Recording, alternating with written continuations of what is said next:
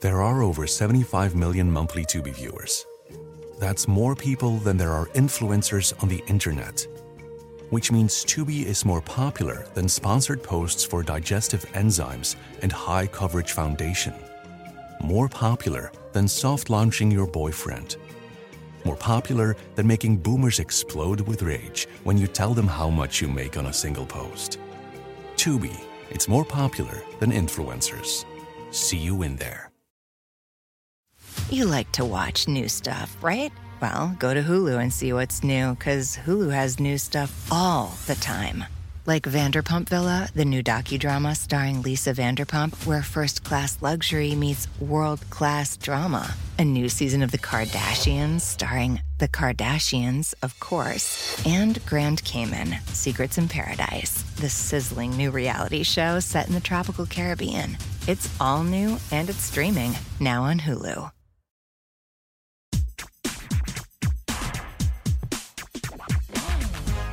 Grammar Girl here. I'm Mignon Fogarty, and boy, am I glad to be back. That cold I had was a doozy. Wash your hands, people. I hope you enjoyed hearing Ellen Hendrickson. She's the best, and I encourage you to check out her book about social anxiety that was released this week. It's called How to Be Yourself. I read it and I loved it. And now, on to the show. This week, I have a meaty middle about something called the pin-pen merger. A second meaty middle about calling people Americans. I guess this show is like a McDouble hamburger. And a tidbit about the difference between half-staff and half-mast. Let's get started. A listener named Anne wrote in with this question. Have you written something about the way some people pronounce short E and short I the same? For example, my husband says pin, P-I-N, and pen, P-E-N, the same way, sort of like a combination of how each is supposed to sound separately. And it fascinates me that he says he can't hear a difference when I say them differently. I now ask my husband to spell words for me to avoid having any more misunderstandings. He thinks I'm crazy. I grew up in Minnesota, and I think it's a Southern thing. Anne has stumbled into the world of dialects. Versions of a single language that have differences in pronunciation of certain sounds, in vocabulary, and even in rules of grammar. The variation that's tripping up Anne and her husband is an example of something called a vowel merger, which happens when people who speak a dialect stop making a distinction between two vowels. This particular merger is well known to dialectologists, who call it the pin-pen merger. That's right, they named it after the same pair of words that Anne is asking about. Probably because those are the most common words where this merging of two vowels causes confusion. This merger turns other pairs of words into homophones too, but usually the meanings are different enough that context clears up any confusion. For example, speakers who have the pin-pen merger will also have identical pronunciations for bin, as in the container, and Ben, the shortened version of the name Benjamin. But really, how many situations can there be where you just don't know if someone is talking about, say, a recycling bin or some guy named Ben? The same goes for him, the masculine pronoun, and hem, as in Aardvark needs to hem his tuxedo because the legs are too long. But the pin-pen merger doesn't completely level the distinction between short I and short E. It happens only before a nasal consonant, that is an M or an N. Speakers with the pin-pen merger will still hear the difference between words like pit and pet, fill and fell, and miss and mess. Anne suspects that this merger is a Southern thing, and she's right. Although dialect features can be associated with race, gender, class, or other demographic traits, some of the best-known features are associated with particular geographic regions. According to the Atlas of North American English by William Labov, Sharon Ash, and Charles Boberg, the pin-pen merger is a feature of English spoken in the southern United States. Furthermore, just as Anne observed, the vowel that these speakers use in words such as pin and pen really is in between the short I and the short E. The Atlas of North American English even has a graph showing the measurable acoustic difference between the ordinary short I and short E vowels and the merged vowel. I'll put a link in the transcript at quickanddirtytips.com so you can see it if you want to. Another vowel merger in American English is much more widespread than the pin-pen merger. It's known as the caught-caught merger. In dialects with this merger, the word caught, the past tense of catch, has the same vowel as cot, the kind of uncomfortable bed you might have slept on at summer camp. Now, in my dialect, the vowels in cot and caught are distinct. Did they sound different to you when I said them just now? They did to me. In the word caught, as in Squiggly tossed and turned so much that he fell out of his cot, I used the short O vowel in phonetics terminology. As for caught, as in Aardvark caught Fenster red-handed, I used a vowel that doesn't have an easily pronounceable name in the phonetics system. It's sometimes written as an O with a pointed symbol called a circumflex over it. For most speakers with the caught-caught merger, both words have a short O sound. It's actually somewhat surprising that my dialect doesn't have the caught-caught merger, because I grew up in Seattle, and according to the Atlas of North American English, the caught-caught merger's territory covers the western United States. I won't try to solve that mystery today, but the caught-caught merger is also prevalent in Canada, New England, and a swath of land stretching from western Pennsylvania south through West Virginia and into Kentucky.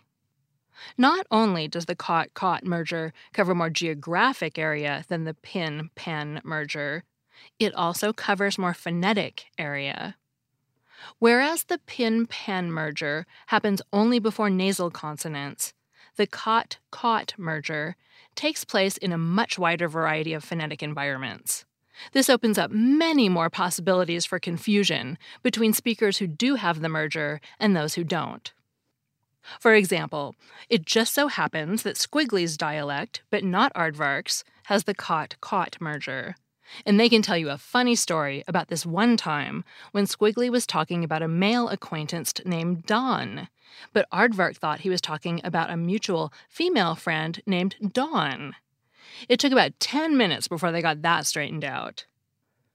And then there was the time that Aardvark was complaining about a stalker in their local supermarket. Eventually, Squiggly realized that Aardvark was talking about an employee who puts merchandise on shelves. He stocks the shelves.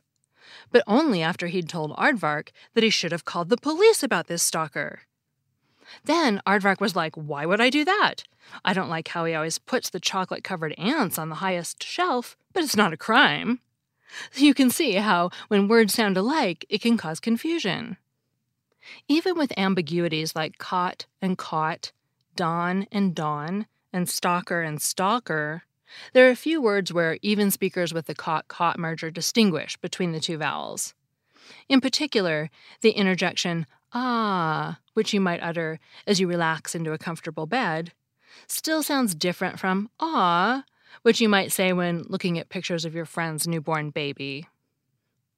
There are other vowel mergers in addition to the pin-pen and caught-caught mergers. There's also such a thing as a vowel split. There are even chains of vowel changes, where one vowel starts to be pronounced like another one, which then begins to be pronounced like yet another, in a domino-like sequence. We might talk about some of those other changes in a future episode, but if you can't wait that long, you can find out more about them in the Atlas of North American English. I also recommend the most recent episode of the podcast Lingthusiasm, the podcast that's enthusiastic about linguistics, which talks about chain shifts. It's episode 17 called Vowel Gymnastics, and I'll put a link in the show notes. If you have a funny story about vowel variations leading to misunderstandings, I'd love to hear them. Please leave a comment on this article at quickanddirtytips.com or send me a tweet. I'm Grammar Girl on Twitter. That segment was written by Neil Whitman, who blogs about linguistics at literalminded.wordpress.com and is a regular columnist for the online resource Visual Thesaurus. And now, on to the word American. Elaine, who is from Colombia and listens in Canada, left a nice review on Apple Podcasts and also wrote, quote, "I wonder if you could comment on the word American when you're referring to the people of the United States. As a Colombian citizen, I know that me too, I am American. But at the same time, I feel excluded when a person from the U.S. says the word American. And he notes that I use the word American quite often myself. Is it correct that the United States have appropriated this word for themselves while excluding Canadians and everything from Mexico to Patagonia?" Unquote. Alain is not alone in his thinking. Listeners from the United States have also reported having people from Brazil and Argentina upset with them for describing themselves as Americans. And I actually remember thinking about this topic when I was in South America over Christmas. I did cover the topic in my book 101 Troublesome Words, and today I'm going to expand on that topic. We, the people of the United States of America, have been calling ourselves Americans since before our country was even founded, as have others. And American is the only single word we have to refer to citizens of the United States of America. And this isn't a new problem. The Merriam-Webster Dictionary of English Usage says the first objection occurred in 1791. And in his 1963 book, The American Language, H.L. Mencken wrote, quote, "As everyone knows, the right of Americans to be so called is frequently challenged, especially in Latin America. But so far, no plausible substitute has been devised, though many have been proposed. For example, Unicians, United Statesians, and Columbards," unquote. Although all of the people of the American continents are actually Americans, most readers in the United States, Canada, and Europe assume that an American is a United States citizen, since that's how the word is most commonly used.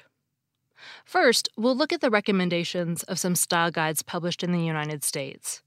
And then we'll look at some style guides published in other countries and see what they all have to say. The AP Style Book and Gardner's Modern English Usage both back the use of American to mean a United States citizen. And despite recording all the discord about the term, Merriam-Webster says American to mean a citizen of the United States is fully established. But lest you think I'm biasing my sources by using American books, the Style Guide of The Guardian, a UK paper, allows the word American to refer to U.S. citizens. And the Canadian Style Guide from the Public Works and Government Services in Canada doesn't address the topic directly, but uses American throughout its guide to refer to United States citizens. My conclusion is that even though it's not literally correct, it's the accepted standard to use American to refer to a citizen of the United States of America, at least if you're in an English-speaking country, because people know what it means, and no better term has caught on. People in other countries call us other things, though. For example, people who speak Portuguese might call me a Norte-Americano, which means a North American, or an Estadunidense, which means United Statesian. I do value accuracy, so I'm going to try to be more careful about this in the future and think about when it might make sense to use United States, where I may have reflexively used America in the past. I also discovered two peripheral but fascinating things while I was researching this topic that I want to share with you. First, I was surprised to learn that the concept of what makes a continent isn't the same everywhere in the world. In the United States, we're taught that there are 7 continents: Africa, Antarctica, Asia, Australia, Europe, North America, and South America. So I was thinking that maybe it's a little disingenuous for people to complain that they're all Americans when I'd use the continent names and think of them as North Americans or South Americans. It would be kind of like West Virginians objecting to residents of the state of Virginia calling themselves Virginians.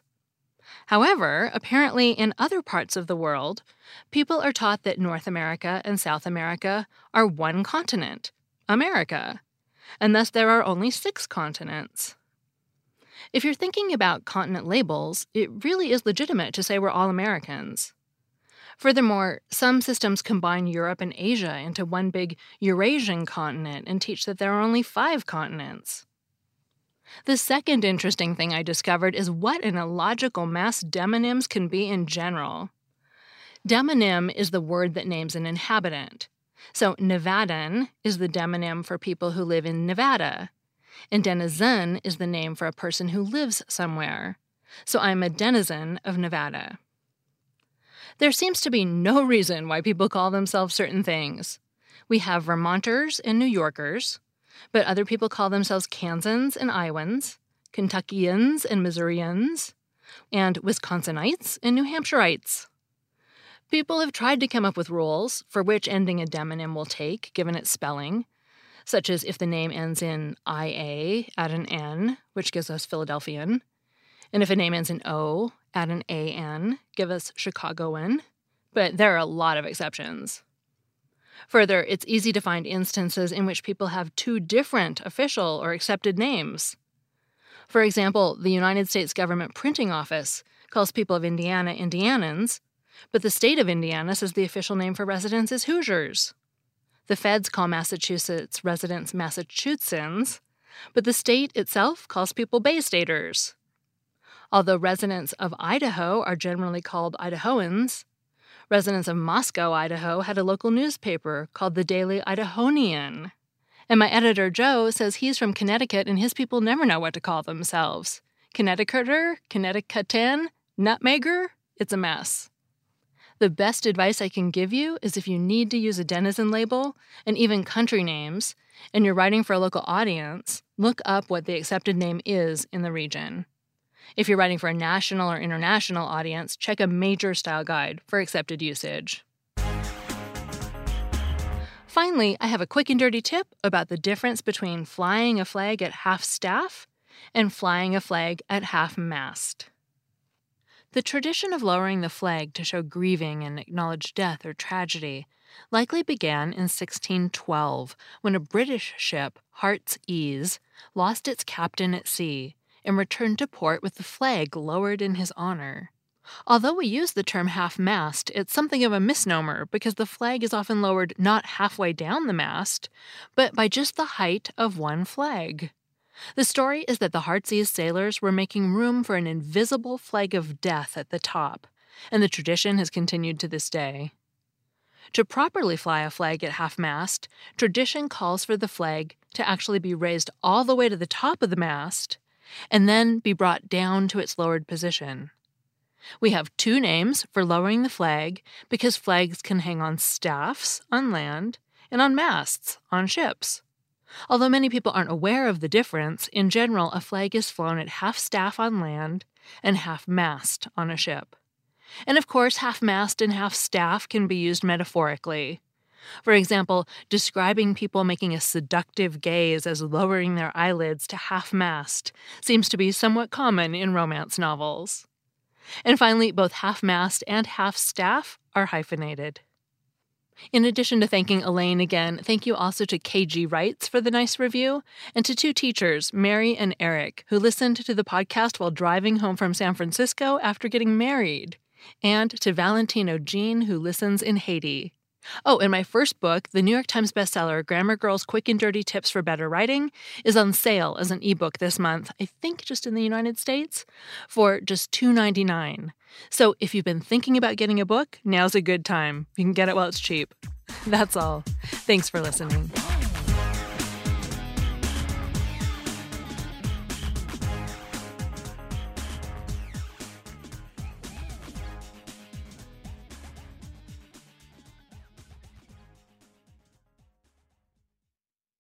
Look around. You can find cars like these on AutoTrader, like that car riding your tail.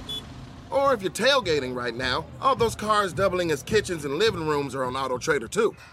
Are you working out and listening to this ad at the same time? Well, multitasking pro, cars like the ones in the gym parking lot are for sale on AutoTrader. New cars, used cars, electric cars, maybe even flying cars. Okay, no flying cars, but as soon as they get invented, they'll be on AutoTrader. Just you wait. AutoTrader. Walmart Plus members save on meeting up with friends. Save on having them over for dinner with free delivery with no hidden fees or markups. That's groceries, plus napkins, plus that vegetable chopper to make things a bit easier. Plus, members save on gas to go meet them in their neck of the woods. Plus, when you're ready for the ultimate sign of friendship, start a show together with your included Paramount Plus subscription. Walmart Plus members save on this plus so much more. Start a 30-day free trial at walmartplus.com. Paramount Plus Essential Plan only. Separate registration required. See Walmart Plus terms and conditions.